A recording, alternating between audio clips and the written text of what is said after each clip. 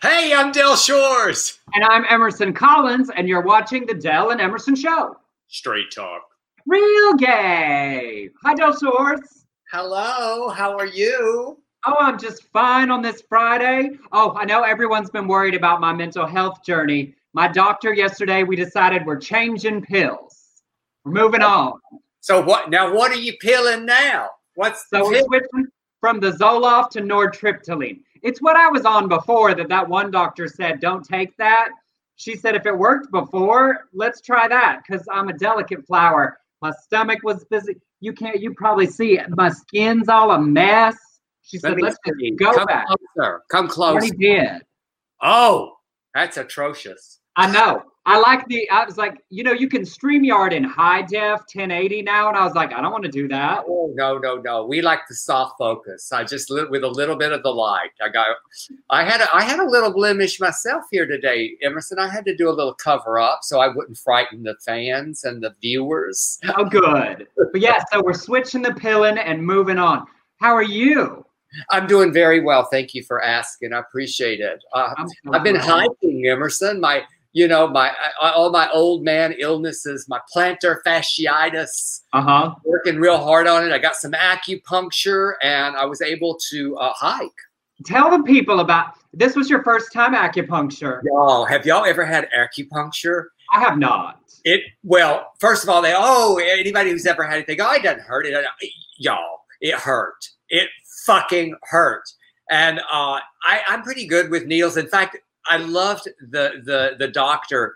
As soon as I took my shirt off, he saw the tattoos. He goes, "Oh, I see you're okay with needles."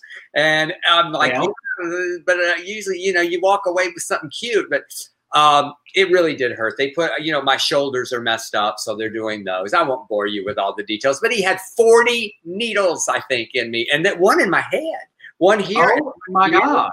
I don't know where. I just say, okay, I'm just going to trust this. It's working for the Eastern people for a long time. I'm just going to Eastern medicine. Come on into my body. So anyway. Well, good. I'm so glad we're trying new things. All the options on the table for our health and well-being. Yeah. Hey, everybody. Whether you're watching us on Facebook or on YouTube or on Periscope on Twitter, say hello, share the broadcast with your friends. What we do here is the LGBTQ news and nonsense. Share your thoughts. We're curious about them. And before we get into the RNC, because obviously that's up first, I wanted to talk. We don't do sports ball a lot on the show because, I don't really care about it. But it was a really big, important week. Watching the Bucks in the NBA and the WNBA, and then several of the baseball teams and soccer teams, all the way down to a tennis player this week, go on versions of strikes to bring the conversation back to police brutality in the wake of Jacob Blake's being shot 7 times in the back. And I thought that was an incredibly powerful statement. Huge. It was huge. And I just loved I wish I'd written his name down because, we're not fluent in the sports, but the sportscaster who walked off of the show and said, do you know who I'm talking about? But anyway, it was so effective. And then of course, people on the other side were being rude about it, like Jared Privilege Kushner, who basically called them out for their privilege. Of course they can afford this. And I'm thinking, shut the fuck up. And also, that's the whole point. I mean, this image of the women in the WNBA was so powerful to me. But that's the point. People using their privilege to the conversation because, in the last 2 months, we're not seeing the protests on TV every night. Well, we've been focused on the conventions, and they're still happening every night in many cities. And it's really important because the protests, it's about actual change, right? Anti-racist change. Actual changes in our communities, actual changes in policing. Here in California, we are in danger of not passing bills that were for police accountability, for police decertification, which 45 other states already have. I mean, police record transparency. We're the Democrat majority here, and the police union impact is so powerful. Those bills are in danger of not passing. We do have to bring this conversation back because if we don't actually change the laws, actually change how we hold police accountable, then all of that marching and all of those signs and all of those Instagram posts were for nothing. That's right. And right now, it's like with the Kenosha Police Department, their union today just put out some statement just villainizing as much as they can Jacob Blake. And, you know, no matter if he had a knife in his hand, there was nothing that warranted what they did. And what we saw was, I mean, I don't think that not any of us could not have, with 4 people there, could have not apprehended somebody if there was any sort of threat or danger, even if they are resisting arrest. This was absolutely appalling. And it just bothers me when they start villainizing him, and then they start making a hero out of this 17-year-old kid who went out with a machine gun and shot people. It's just, you know, Tucker Carlson and Fox News, they should all be ashamed. And yeah, well, and keeping it to the police brutality, because that's a whole other rodeo. You know, these people are holding us and our culture accountable by saying we will not be your entertainment until you deal with the issues that are important to us. That's and right. That's impressive and amazing use of your platform to actually achieve change. Absolutely. I mean, I'm not going to be watching the games anyway, but I'm really proud of the impact. Kenny Smith. That was, I'm like an old woman. Oh, I'm so glad. Oh. That was the sportscaster who walked up ESPN. It was wonderful, actually. So anyway. Well, and so on to the RNC. If you watched this week, if you didn't, I get it. But if you did, tell us your thoughts. We're going to launch with just the 2 speakers that speak specifically to LGBTQ news in our community, because obviously throughout the week, we were not an important part of the platform. Though I will say every time last night Trump said Trans-Pacific Railroad, I was worried he was going to say something terrible about the trans community. He kept saying that Trans-Pacific Partnership, and I was like, don't stop. Before we get just really quick, does anybody else, are you bothered by I'm bothered by so much about Trump, but his speech pattern is getting more and more melodic in a very monotone melodic way, if that makes sense. I felt like they could put da da da da da da da da da. It was just like, but no, you can't ever say Sleepy Joe again, because there was no absolutely. It was just awful.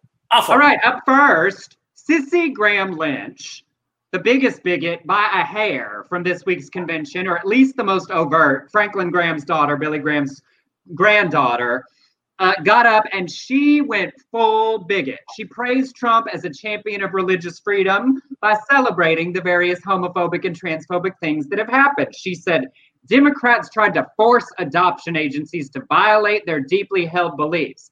That's code for bigotry based on the Bible. Democrats pressured schools to allow boys to compete in girls' sports and use girls' locker rooms. She called Trump a fierce advocate for people of faith who ensured religious ministries would not be forced to violate their beliefs and withdrew the policies that placed our little girls at risk.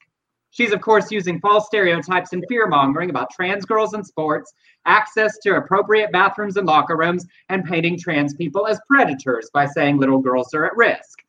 The adoption and foster care comment is about allowing religious agencies to discriminate against prospective parents who are LGBTQ. And that's important because it's coming up on the heels of a report from the House Ways and Means Committee saying the Department of Health and Human Services has been systematically discriminating against LGBTQ families in federally supported foster care system.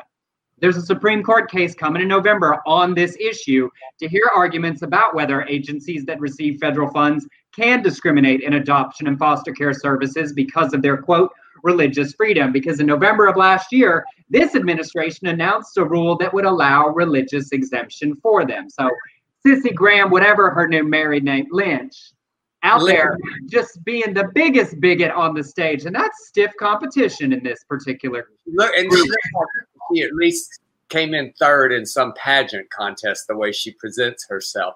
Yeah. Yes. Billy Graham's granddaughter, Chuck. Yeah, and Chuck, today I was reading on Twitter that there was, she tweeted this, oh, don't act like you know what my grandfather would do or vote for or blah, blah, blah, blah, because her dad, Franklin Graham, said that, my dad was a private man. He never wanted to know people's politics, which I was like, really? He certainly you didn't get that from him. You're the worst political, mixing church and state right up with each other. But he said, but I want to disclose that my dad did vote for Donald Trump in 2016. And I'm like, and so she said, so don't pretend that you know what my grandfather is thinking, and I said, like you and your dad do. That's what I told her. Well, also, if you want us to think he's a bigot too, sure, we will. Great. Okay, yeah. What's the win here, sissy? Wait, I want to interrupt because this special, we've gone international. David Sanderson said a big hello to you and Emerson from Vienna. Small word where I can watch you from here. David Sanderson, y'all, is one of our heroes, and he should be one of yours, and probably is your unknown hero because he shot every frame of Sordid Lives, the series, and every frame of Blues for Willowdene. And he is an amazing director of photography, and he is such a good man. We love him dearly and deeply, and he's traveling and working and doing it safely over in Vienna. So, hey, David, love you. Hi, David. All right. All right. So, transition, someone I don't love. Richard Grenell is, did y'all see his speech? The former ambassador, the shame of the LGBT community, spoke Wednesday night. He didn't mention at all that he was gay or the LGBT community or Trump's being planned to push decriminalization of homosexuality, which nothing has been done on. Instead, he pushed a favorite Trump conspiracy theory about Obama and Biden spying on the Trump campaign, in spite of the fact that officials have testified under oath that they did not attempt influence in the FBI investigation. He also weirdly said he watched President Trump charm the Chancellor of Germany while insisting that Germany pay its NATO obligations. Now, if you have seen any pictures with, well, there she is. There's Angela Merkel right there. Does it look like he is charming her? Does that look like a love fest to you? Look at all those men with their arms crossed. I love that picture so much. So Grenell praised Trump's policy in both foreign and domestic affairs, saying his America First philosophy focused on the equality and dignity of every American, maybe except, our trans brothers and sisters that are in the military. You forgot to mention that. He did not mention Trump's record on LGBTQ equality, although he recently claimed Trump is the most pro-gay president in American history. I'm going to pause there so you can all vomit a little. HRC responded to his speech saying, Richard Gaslight Grenell wants us to think that his mere presence on the stage will cancel out Trump's blatant attacks on LGBT people. This came moments before homophobe Mike Pence took the stage. Shameful he's using his LGBTQ identity as a shield for this president. That's the HRC quote. Grenell quote tweeted it and said, corporations who give money to human rights campaign are supporting ugly partisanship. U.S. businesses should stop giving to HRC or give the same amount of money to conservative gay groups like Log Cabin GOP. So here he is, not only telling people not to give to HRC, the organization, one of the organizations, one of our most important lobbyists for our community, have done so much for us, who I give money to every single month. Y'all, I'm exhausted from this man. I love that Gaslight Grenell so much. Yeah, that new nickname, that needs to stick. Because yes. Because sure, don't care about us, don't talk about us. Even Peter Thiel at the last RNC at least said he was a gay man while he stood up there as the token on the stage. But Richard spent the whole time with his head so far up Trump's ass he could smell the farts before they made it. Well, I say his head so far up his ass he's gotten past the stench because it is stinking, y'all. So bigotry abounds. What did you think of the week as a whole? What did you all think? Anybody that watched? You kind of know what I thought. Well, here's my real concern. After night one, which we already talked about, the next 3 nights, if I were a conservative or a Republican, I actually think they did a good job of speaking to those people. The night where we had back-to-back Kayleigh McEnany talking about her breast cancer gene, Kellyanne Conway talking about women in power, and who was the other? There were three in a row right there. Was that Tiffany? Lady Pence, Mama Pence, and Karen Pence. Kellyanne talking about the opioid crisis, and Karen Pence having people just talk about issues. Now, there were lots of lies throughout, but if you're someone who wanted to believe, the fact that it got kind of boring and focused and lots of quote non-politicians, you know, the milk farmer lady, the lobster man from the main island of 300 people, I think those were really effective speakers to the audience they were shooting for. I kind of wanted more of like Crazy Kimberly and less of just like calm and boring. Yeah, and you know, the woman last night whose husband was the policeman who was killed, and it was a heartbreaking story. So if you just separate the story without being a Trump supporter, and of course her daughter is very upset at her because she said her dad would never want him his legacy to be a part of politics. So it's very interesting. Propaganda for the deplorables, Ken says. Well, and yes, Erica, the crazy former Planned Parenthood woman who thinks that the husband should vote as the head of the family, one vote for family, who's told all those weird lies about the day that she saw the abortion. You know, the Texas Monthly did a big article about how her story's not even true. So yeah, they pulled them all out, and what really bothered me the most, I think, Emerson, is it's like they plucked every person of color that actually is for Trump and put them on that stage. I mean, not everyone, but you know what I mean. It was just the presentation did not match and reflect what their actual supporters are. What did reflect was when they cut to the audience of those idiots, those 1,000 people without mask on. One was, you know, all but dead, that one senator that on the front row, and those old men, old bald bigot men, just all standing there. There was one time I thought, hey, who's producing this? They look bored. Don't cut to them when at the end they were. I mean, Lord, I only made it to the end of the speech because Blake said, you know, if he's going to talk crazy, it'll be at the end. So we stuck with it. Chuck said 4 nights of eye rolling and head shaking, but it was fairly successful targeting its base. The weird thing was too, all the fear mongering that continued. If you have Biden, you're going to have all this. Well, we have all of this stuff right now. You know, there are protests in the street because people aren't happy with their government. This is Trump's America. There was so much talking like he was going to be a new president, like it was his first time running. Sorry, you've had 4 years. No. He's and you know, and then the COVID crisis is all but over, but the vaccine is all but in my arm. I mean, it's such utter bullshit, and anybody with any level of intelligence at all could see right through it. But there are so many people that are just foaming at the mouth for anything that he says. So I am not going to relax until November the 4th. I will not. That's right. Because I think there's lots of people who aren't foaming at the mouth who this was effective for. We all need to be working. We need to be phone banking for Senate campaigns. We can flip. We cannot be complacent. Amy Harrison, running against Lindsey Graham, phone bank for him. I mean, there's a lot of them. The woman who her name escapes me right now, who's running against Mitch McConnell. Yep. All right, moving on.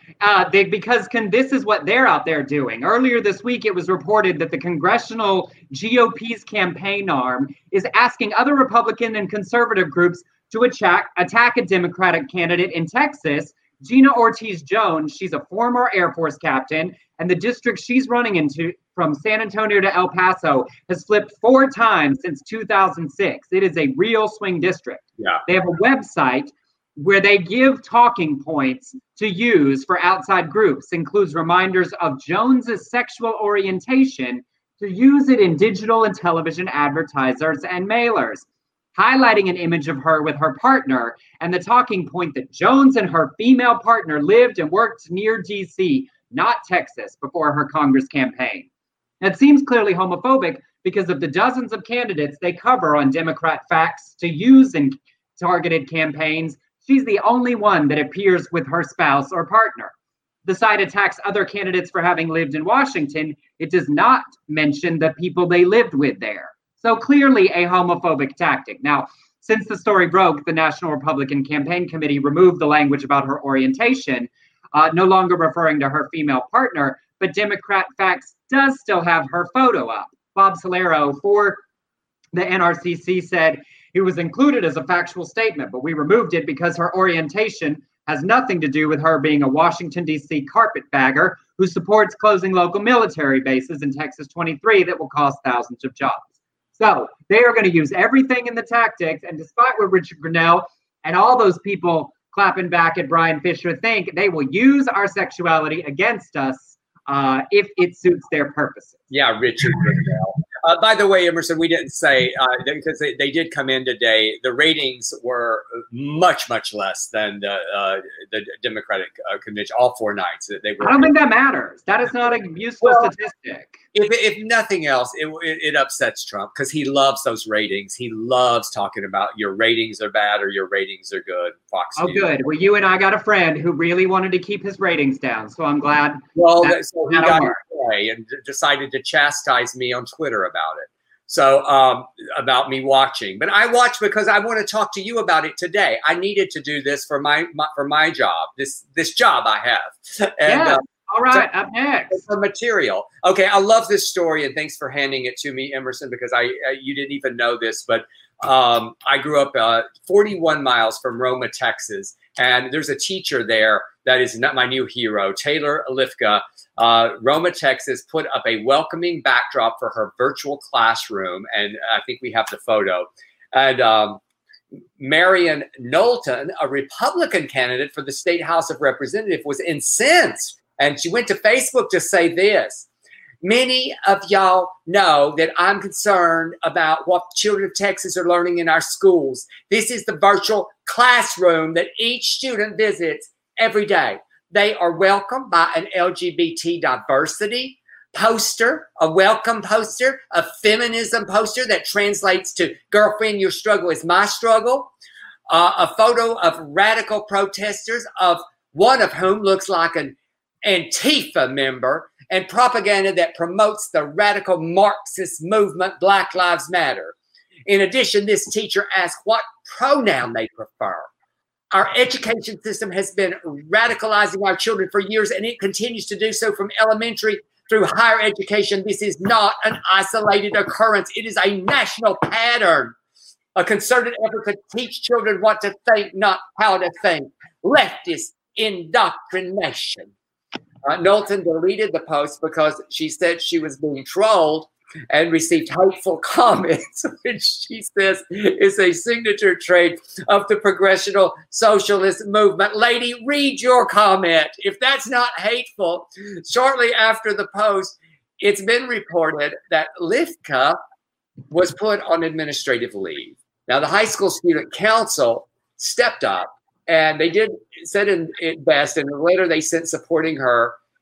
As a council, we, the students, unanimously believe the response from Roma Independent School District and its administrators to place Ms. Lifka on administrative leave is unjust. Why should a teacher be punished for creating a safe and inclusive environment for her students? Ms. Lifka has been an advocate for community service and countless organizations. She has been a support system for students that often lack such a system at home. She is an extraordinary teacher and advisor. We agree that teachers as professionals should not teach bias, but we ask you this: what is the bias in believing that women are entitled to the same rights as men? What is the bias in believing students deserve the same rights regardless of their gender identity and sexual orientation? What is the bias in believing that all students deserve the same rights regardless of the skin of their color? That is not bias, it's equality. We reiterate our Independent Student Council support for Ms. Taylor Lifka. And guess what?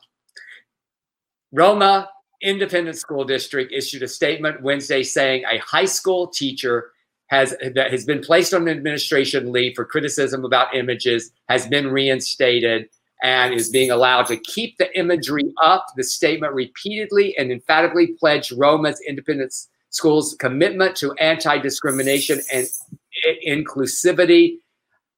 a petition demanding ninth grade English teacher Taylor Lipka be taken off administrative leave garnered over 10,000 signatures. And here's the deal.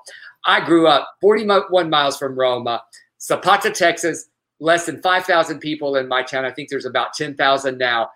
I told Rimerston today, I said, Roma can't have more than 10,000 people. They had 10,000 signatures, and they had, in their census, they had 9,700 people. So yay, Roma. In our district, when I was growing up, we played them in football. I lost every single game. But I'm so sorry. I love this story so much. Yes, well, and I love that Marion was getting trolled and she had to delete the post. But the most impressive part of that is I love that those students said absolutely not. That letter they wrote was so great and so perfect and said, this is the kind of teacher we should have. It was like a campaign speech perfection, that letter. I mean, it was written like oratory. Is it bias if da-da-da-da-da? Yeah. Is it bias if da-da-da? It's like, some of those kids should be doing UIL speech and debate. They probably are. All right, well, in related education news, this is really great. I hadn't heard of this. Pride and Less Prejudice is an organization that donates age-appropriate LGBTQ inclusive books to pre-K through third grade classrooms. Founder Lisa Foreman said, our organization's mission is to foster the acceptance and support of LGBT and questioning youth by making them feel more at home in educational spaces. We also believe that LGBTQ inclusive books benefit other children by introducing them to perspectives different from their own, thereby encouraging empathy and compassion. Well, Pride and Less Prejudice just released their first celebrity fundraising video with a bunch of out stars in it. Rufus Wainwright says, when children see people like themselves in books, they get a glimpse of who they might become, and they feel validated. Daryl Stevens, Noah's Ark, says, when children see books with LGBTQ characters and themes in their classroom, it creates a more inclusive school culture, and they grow up to be kids like that student council. Yes, they are a newly launched organization, just started in November. Right now, they've raised $2,000 and donated 175 books. The goal of the video is to now raise 10 grand to be used to donate 800 books in the US and Canada. You can donate for book bundles from $25 to $100. They have great titles like What Does a Princess Really Look Like? To The Boy and the Bindi, all the way to Stonewall, a building, an uprising, a revolution. So I'm going to put their website, prideandlessprejudice.org. Go check it out. There's like a $25 book bundle with 2 books, $50 with 4. You can pick the titles you like. But I love that. Get it into the classrooms, because you grow the kind of kids that write that kind of letter by teaching them at an early age to imagine being different than they are. Yeah, wonderful, wonderful. I just love it. I mean, can you imagine if I had books like that growing up? About the little sissy picking daisies in the outfield. That is the children's book that I would write. About the sissy picking the flowers at the baseball field. I think you should do that, Emerson. I think you would write a very good children. You need an illustrator. And you call it Centerfield Sissy. Centerfield Sissy. Well, it would. I'm good with title. It was right. It doesn't have the alliteration though, because I was right field. They always put me in the place where supposedly it goes the less. As you have said from Mark Twain, never let the truth get in the way of a good story or title. Or a good title. Yes. Which. I think there was a lot of Trump's speech last night. He read that Mark Twain quote right before his speech. So, okay, y'all, we had some really good, positive, wonderful stories, and now this one just continues to make me happy. This Jerry Falwell Jr. fallout, it just continues as he's resigned from Liberty University with a $10 million golden parachute. Becky Falwell has commented further about the cuckold sex scandal, call it embarrassing and humbling. But she insists Jerry did not like to watch. She told the AP that she and Jerry are more in love than ever. Oh, God, prayers have been answered, y'all. I bet Vera Lisso has been praying for them. We have the strongest relationship we've ever had, and Jerry is the most forgiving person I have ever met. It's a shame that Christians can't give us the same forgiveness that Christ gave us. Now, at the same time, another pool boy has come forward. His name's Gordon Bale, a high school friend of pool boy number 1. He says that the Falwell separately working at the Lowe's Miami Beach Hotel, he took the Falwells to court in 2017 for 25% of that gay hostel, similar to what they offered Granda. He claimed he and his father pitched Falwell on the hostel idea after Granda introduced them. It was settled privately out of court. He is now claiming Giancarlo is not telling the truth of what happened. I hope he finds the courage to do so. Don't we all? And all of this is making people look further into the sweetheart real estate deal that Falwell Jr. got his trainer on 18 acres of former school property for a racket sports and facility. Emerson, you cannot put that picture up while I'm reading. That's the trainer. It distracted me. It was like I was like, oh, is that Becky kissing him?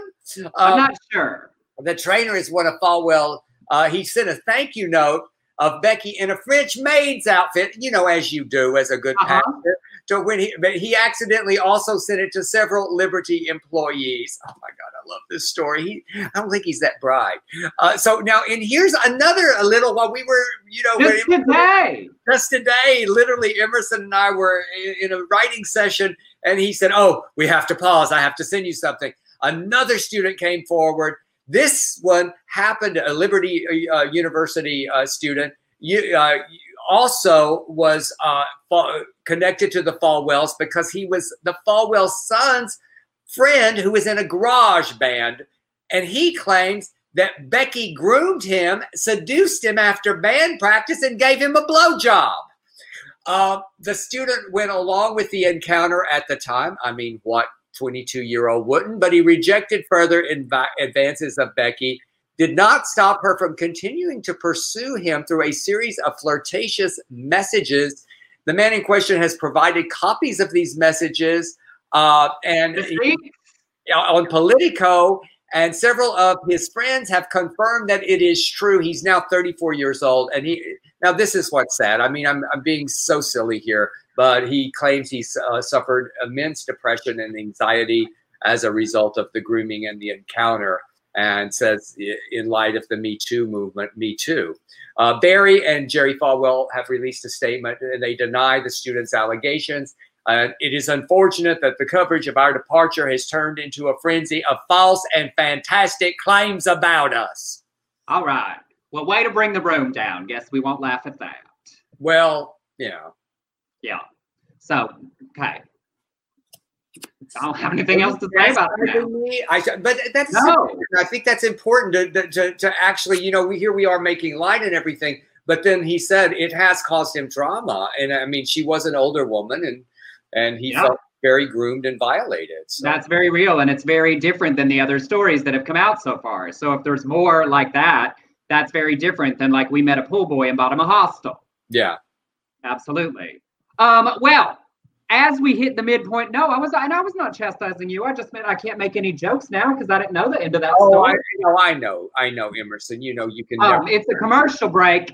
If y'all enjoy what we do here, and you want to throw us $1 or $5 or $30 or $100 or thousands because you're just rolling in money, you can. You can send us a tip on Venmo to @EmersonCollins or on PayPal to beardcollinshoresproductions@gmail.com. We appreciate it. We do work hard to find stories that make you think, tell you something you might not have heard this week, or make you giggle a little bit. It's also in the comments. 2 real quick things, and I'll get us back on track. Yes? Did you have No, go ahead. Sorry. Do you have a commercial thing? I just want to say, at some point, you must put up Leanne Noble's comment that where she's having to watch the show to get away from her family who annoys her during our show. It made me laugh so hard. I see. I'm trying to get us back on track. The 2 quick things. Anchorage, Alaska has banned conversion therapy, making them the first city in Alaska to do so. There are now 20 states and dozens of cities that have banned the use on minors, and their ordinance bars medical professionals from subjecting LGBT youth to any kind of conversion therapy. Vote was 9-2. Good. Fuck those 2. And then Alex Morse that we told you about in the College Democrats and all of that weird story. Alexandria Ocasio-Cortez has come out and endorsed him against his opponent, Richard Neal, who's been in his seat since 1989, because they share many of the same progressive goals. Morse said, when Alexandria Ocasio-Cortez took on her own entrenched incumbent in 2018, she changed public service for the better, further inspiring me and so many others to fight for our districts and empower those who have been long forgotten. I'm honored to have the Congresswoman's courage to change in our corner. It'll be the honor of my life to bring people alongside me to Washington. And y'all, this is important.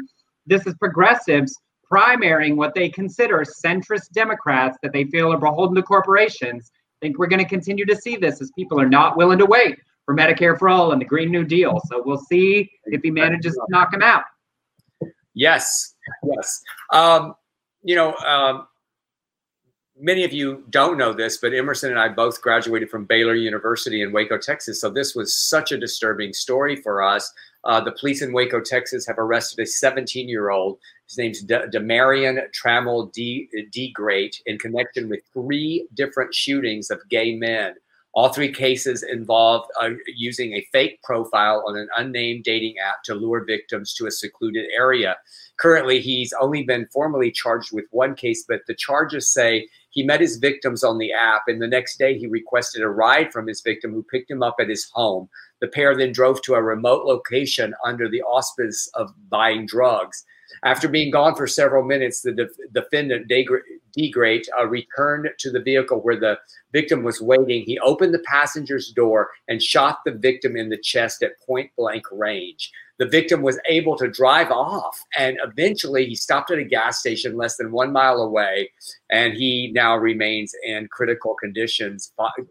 Following the first encounter, police say he arranged a meeting with 23-year-old Jonathan Breeding about 2 hours later, and Breeding also was shot in the chest at point-blank range and died shortly thereafter. He also named a third meeting that same night where the victim was also shot in the chest after meeting his assailant on the app. So just basically a serial killer on a rampage to kill all in one day. One day. I mean, the speed of this is so terrifying that whatever happened to him that snapped and found 3 different men to shoot in the chest in the same day, the 17-year-old. And yes, weird for our connection to Waco, but such a reminder to be so careful meeting people that you only know from online. No matter how great it seems, always, always, always start in a public place. Yeah. I mean, I didn't always before, but I did always text a friend where I was going. But Emerson, this was a public place. That's what's so crazy about it. They met publicly, and then he just came and shot him point blank. It's so disturbing. And you cannot be careful. Yeah, but they met by themselves, like not in a he got in his car and they were looking for drugs. Of course. Yes, absolutely. I can't figure out from the story. There were a few missing ingredients in the story for me. He shot 3, but it doesn't say if the third. I know 1 was killed, 1's in critical condition, but I don't know what happened to the third guy. So, other than he was shot. So, anyway, But just such a reminder, no matter where you are, be careful in your electronic communications. Because you could meet your husband, you could also meet a crazy person. Death. In much lighter news, this story starts fun and then goes awry. 30 miles south of Montpellier in the Hérault region of France, Cape d'Agde, I'm not sure how to say it, D''Agde, is a town that started attracting nudists in the 1950s and 1960s, and it has grown to become one of the largest clothing optional communities in the world, with up to 35,000 to 40,000 visitors a day in the summer. Now, the main gathering spot for nudists is the Naturist Village, a resort known for attracting swingers as well as families. It's not specifically gay like Palm Springs or Key West, but gay naturists make up 10 to 20% of its visitors, more men than women. So there's that. There's a pedestrian gate you pay to go through, and then the town, which swells up to 40,000 people, is predominantly naked. The people who work at the deli, the barber, the bar, now they're all clothed but for the most part, no one else is. And I want to show you, I found this photo of just a man at the deli strolling through town, picking up his things at the shop. Oh, he looks nice. So it's not just like a resort. It's literally a whole town that once you're inside, it's known and understood. You can be nude wherever you go. So just pop off to the shop and get your things. Well, now they've had a big coronavirus outbreak, unfortunately. The first round had 95 people test positive for COVID-19, including at least 2 hotel employees. And the rate of infection was 4 times higher among naturists in the clothing optional resort area than in the surrounding area. I think that might go back to that how there's lots of swingers there thing. 50 more vacationers have reported getting sick with the virus after returning home. Health officials say the spike is very worrying and are telling visitors to follow social distancing recommendations and to wear face masks, even if they wear nothing else. I did appreciate them like not cramping the naturist and nudist styles, but y'all, you can be naked and still be smart. That is right. I want to go. I want to go to the shop and wander around with my basket in front of my basket. His haircut looked a little like Jared Kushner. Just that good old businessman. But would you visit? Would you go? Stay in town? I'm getting more comfortable with that kind of thing. I mean, used to I was always body issues and worried about cameras.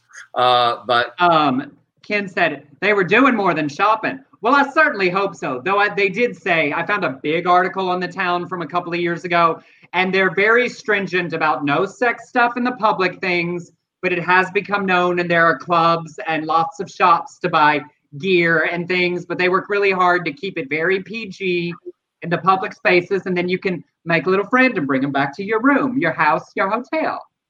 But keep your social distance, even if you're out swinging your dick around. I know. I've been on a nude beach with you. I mean, we were on that RSVP cruise in the Bahamas. That was when everybody else is doing it, it's kind of like, what did he say? I thought you were done.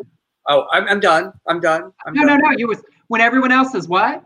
When everybody else is naked, it's kind of like, okay. It's only weird if it's just you. If everybody is, it just seems like this is the costume for the day. Where I'm trying to get better at it, and how are we doing on time? We're okay. I'm trying to, I've performed at a couple of these clothing optional places where everybody else is naked, and when you're in the limelight like that, I feel like that, everybody's just looking at your dick. So that's they are at first, but then you forget after you've seen it for 20 seconds. That's my truth. But I'm gonna, after COVID, I'm not gonna give a shit anymore. So y'all invite me to all those sorted lives, those weekends at Timberfell. I will just get naked with everybody. I'm just gonna do it. For Oz, I had to cancel Oz. I was going to Oz. I will get naked this time. I promise you all. Because after the first 20 seconds of looking at it, there's nothing else to see unless it starts doing a party trick, There you go. So Ken answered your question. 2 of the Waco victims are deceased. One is still in critical condition. All right. So Avanti West Coast unveiled a new rainbow-themed train from London to Manchester, and they're letting people name it. The 11-carriage train is also the first in the country entirely staffed by LGBT crew. The LGBTQ crew. The train's manager, Paul Austin, said, "This is about being accepted." I cannot do. You can do a better British accent. "For who I am and representing the LGBT community we serve across our network. Being a part of UK's first LGBT crew is a sign of the steps we're taking towards a more inclusive, diverse, and equal society. And I am so proud to be involved today." Then Piers Morgan, who has blocked me on Twitter, tweeting, "Why?" over a story about a trans, the train's first trip. A Latino America for Trump account said, "I'm gay and I think this is too gay. Can we not just ride a normal damn train?"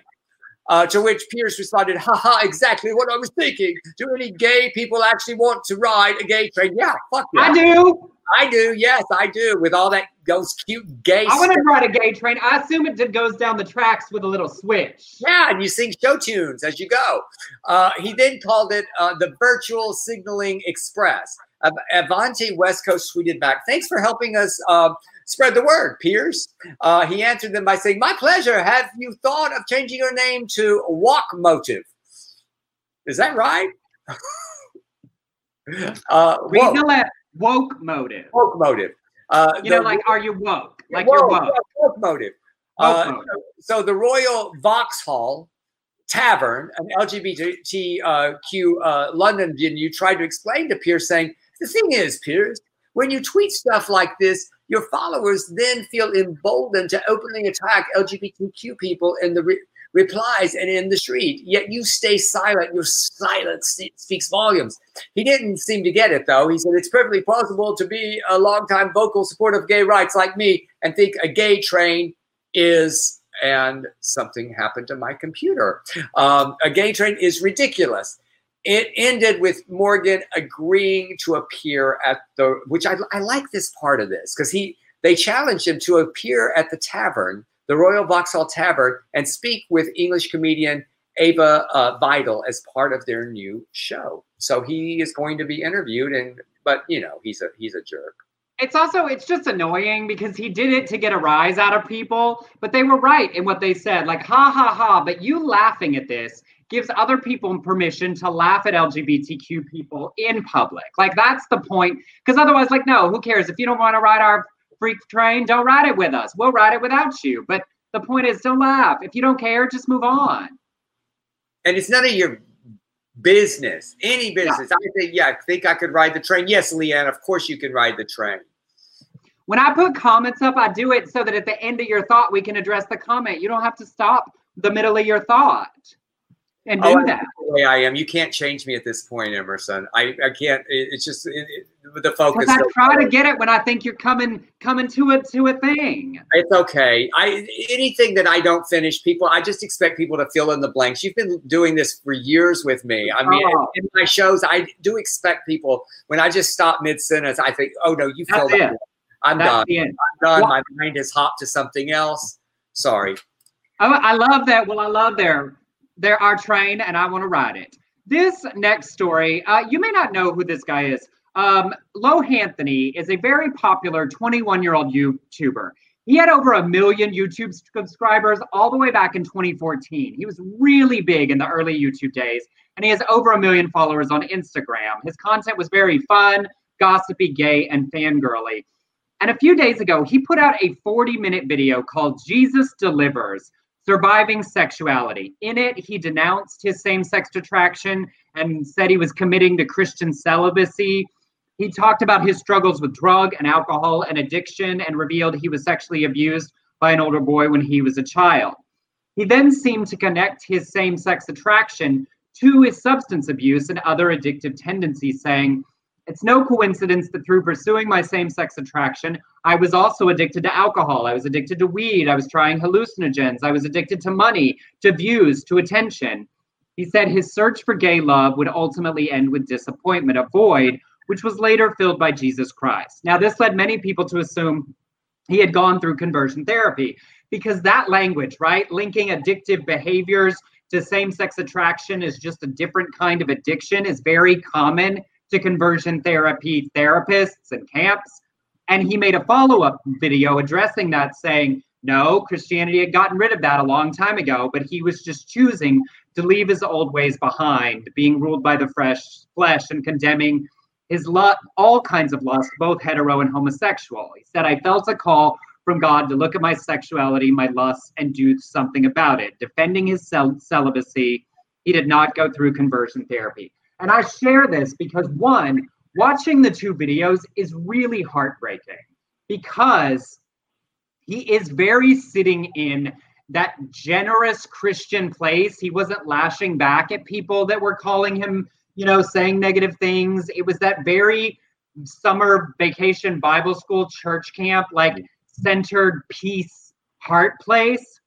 but it's also really dangerous because in his audience, he grew a lot of very young LGBTQ people who became his fans because they related to him. And it's really concerning that that there are people in his audience who may want to investigate this thing that we all know is very wrong. And even if you want to be spiritual, even be a Christian, this is not the way to do it as a person who is LGBTQ. So it's very heartbreaking to watch and also dangerous. Yeah, it's a lot of. I don't know. You know, it's hard. We know people like that. I mean, we know somebody who was a part of Southern Baptist Sissies, who has become a big born again Christian, and his Instagram is very, very not only about Jesus, but it's very judgmental, quite frankly, towards those who are not. I mean, and the comments that I had to block him because I said, you can't be a part of my world in my Instagram when you know who I am and what I stand for, and you are disrespecting me. That's a well, and this one isn't. And so I would encourage anybody that engages with him to stay in a concerned and helpful attitude, because it's also hard to watch because he's 21 and he's realizing I've been famous since I was 14 from YouTube, and I did lots of drugs, and like I was waiting for the views on the videos. And it's great to say those are things that aren't healthy for me. It's sad that he associates those with his sexuality, that he can't have a healthy sexuality that's not about YouTube views or needing to party, you know. So if anybody engages with him, that judgmental, dismissive thing is not a helpful, productive conversation, as hopefully he doesn't stay in this place for long. I mean, where were we at 21? God, deep in the closet of Baylor. I was sitting on the side of the road thinking if I killed myself, I could get to Jesus faster to get the answers to my questions. You know, it is an age where people go through much stuff, and he's just so public with such a vulnerable audience that it's a little absolutely. So, all right. This is a very complicated story, and we're really curious about what you think. So weigh in here. The Orlando Philharmonic Orchestra announced a tribute piece to the 2016 Pulse nightclub shooting, and there was a strong backlash to the fact that the composer is a straight white man who does not live in Orlando. Now, the piece was created by I'm not positive how to say his name. It's Ljova, Jlova, a Russian-American immigrant composer.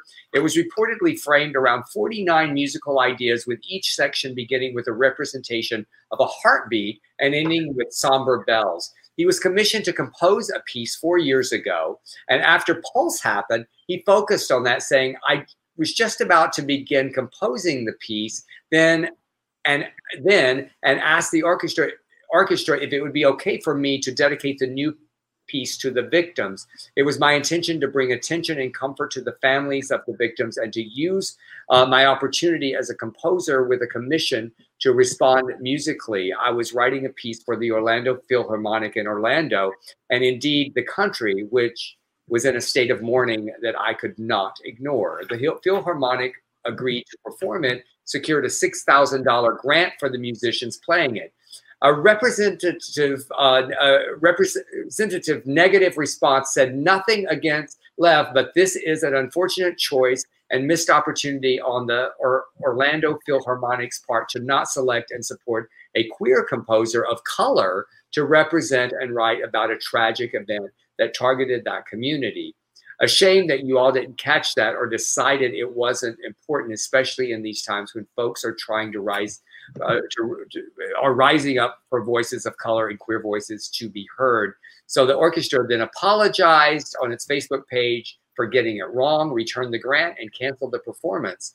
The Orlando Philharmonic has previously donated hundreds of hours performing at community commemorations and private memorials, and each June its members play at the site of the shooting to commemorate the victims, but now the event is canceled and the grant has been returned. So does that make sense to you all? Do we have any Latino or Latina queer people watching today with a thought? Because I read the comments and they announced this concert to honor Pulse, and people said it's a straight white composer. We can't believe you didn't do that. Then they explained that they had commissioned him a long time ago to write a piece about anything. Then Pulse happened. He was moved by it, by as many of us were. He isn't in our community or from their community, but since he was writing for that community, he wanted to use it. So he changed the focus of the piece. He was already writing to be about that. So they booked a piece from him. Does that make sense? Yes. So I feel like we're struggling with two issues here, right? All of our arts communities really are talking about giving marginalized voices opportunities. Certainly queer, Latina, Latinx people having an opportunity and finding a composer in that community would be a great thing. What makes this a little wonky is that they didn't ask him to write it about this. Right. So what I'm curious is if there's any queer, Latinx people, are you of the mind that like it doesn't matter? If that's what he wanted to write about, they should have said, that's great. But since it's our community, we should start with somebody from that community and then maybe follow up with your piece since you are a straight white man. Does that make sense? Like there is some room here for both sides to have some right. Or validity. I was thinking I thought how sad that this straight ally was touched by this horror that we all were, and he felt compelled to use his talents to do this, and then it was negated because he was not of color and was not queer. So I was wondering, can we do both? I mean, can you say, okay, in addition to, we're going to have, I don't know, I just feel like to dispose of his art and his graciousness with his talent is a little bit wrong. The Eric asked, is the composer profiting from this? He was already paid to commission just a commission. He's a known composer, so they commissioned a piece. When they did it, they didn't dictate what. He chose to make it about this. It's like if I were commissioned to write a play for a theater, and I'm paid to write that play, which John said, oh my God, now we're prejudiced against straights. Wrong. Eric said, give the mic to the right person. And I feel like there is an element of that they should have looked at this and said, if you want to write a piece, I do sort of land at, even though the intentions were all really good, thinking about the conversations about who gets to tell whose stories, right? I'm a little like, I don't need to see Call Me By Your Name from a straight guy. Like, great, but like, don't you have lots of things to write about? I'm not saying you can only write about your stories, but we are sort of at a moment of, that should be the second piece maybe. Like, and maybe what will come out of this is they will commission specifically someone, and then maybe they could present the two pieces together as a night. Well, also, I mean, I'm hearing you and I'm listening. The thing that I think where they erred is when he did, because he did come back and present this to them. At that point, they should have said, maybe we should have a queer person of color write this. We should commission another one, but thanks for the inspiration. I mean, well, I think play the piece is where I end up. Jeremy said, I think it could have been beautiful and a great opportunity for cross-cultural dialogue. Ken said, if they had set out to commission a piece for Pulse, it would have been different. That would have come from the community. Kevin said, I think it was wonderful this man chose to honor the killing. And I agree. David said, no, it's BS. He explained himself and we should be happy he decided to dedicate the piece to that horrific event. I land in the like, they should do it. They commissioned this piece. It's what the man chose to write about. I think hearing why the local queer Latinx community has a strong response should inspire to ensure we continue to give voice to that as well. Yeah. Good question, though. Thanks for those comments. I appreciate it. And it's important we talk to each other. It's okay. We don't all have to agree. It sounds like they're hearing it, and they should do the. And Danielle said a straight musician performed a song in response to a trans teen who took her own life, and I was very touched by it. Clearly, his intentions were good. Hopefully, they can all, as a community, reach good results. Can you do this one in 1 minute? What's that? Can you do that last one in 1 minute? Oh, I thought you had a quick one before that. Jump to the last one. Well, we could just wrap it up. Oh, you want the Bella? Right. Now the minute's gone. Should we just see these last? Joseph also isn't a committed ally, something we and everyone should want. Yes, and I do agree with that. We don't want to discourage allies and people creating art. Someone is moved by something, shouldn't matter what color or gender or person they are. Certainly not. But I do think it is valid to consider marginalized communities saying, sure, but also like give us the mic at least as well, even if not first. Good. Hey, Emerson, can I just a real quick shout out and honor somebody who really touched my life, who lost his life this week. Richard Justice was one of my hosts at the Capri Lounge in Augusta when I was doing 6 Characters in Search of a Play, and he was lovely, man. The performance happened to be on my mom's death date, so it was a very special night for me. They had white flowers, and it was this tiny little stage. I could barely fit the 3 chairs. You remember I called you about it, and Richard sat behind and did lights, and he lost his life to COVID. So I just wanted to say thank you. All right. All right. We missed it. If you are enjoying our show, thank you. A huge thank you to Matt and Chuck and Sean and Bob for your contributions. We appreciate them. If you want to send us a tip, you can do it on Venmo at Emerson Collins or on PayPal to beardcollinshoresproductions@gmail.com. I love that discussion we just had. I do too. Thank you.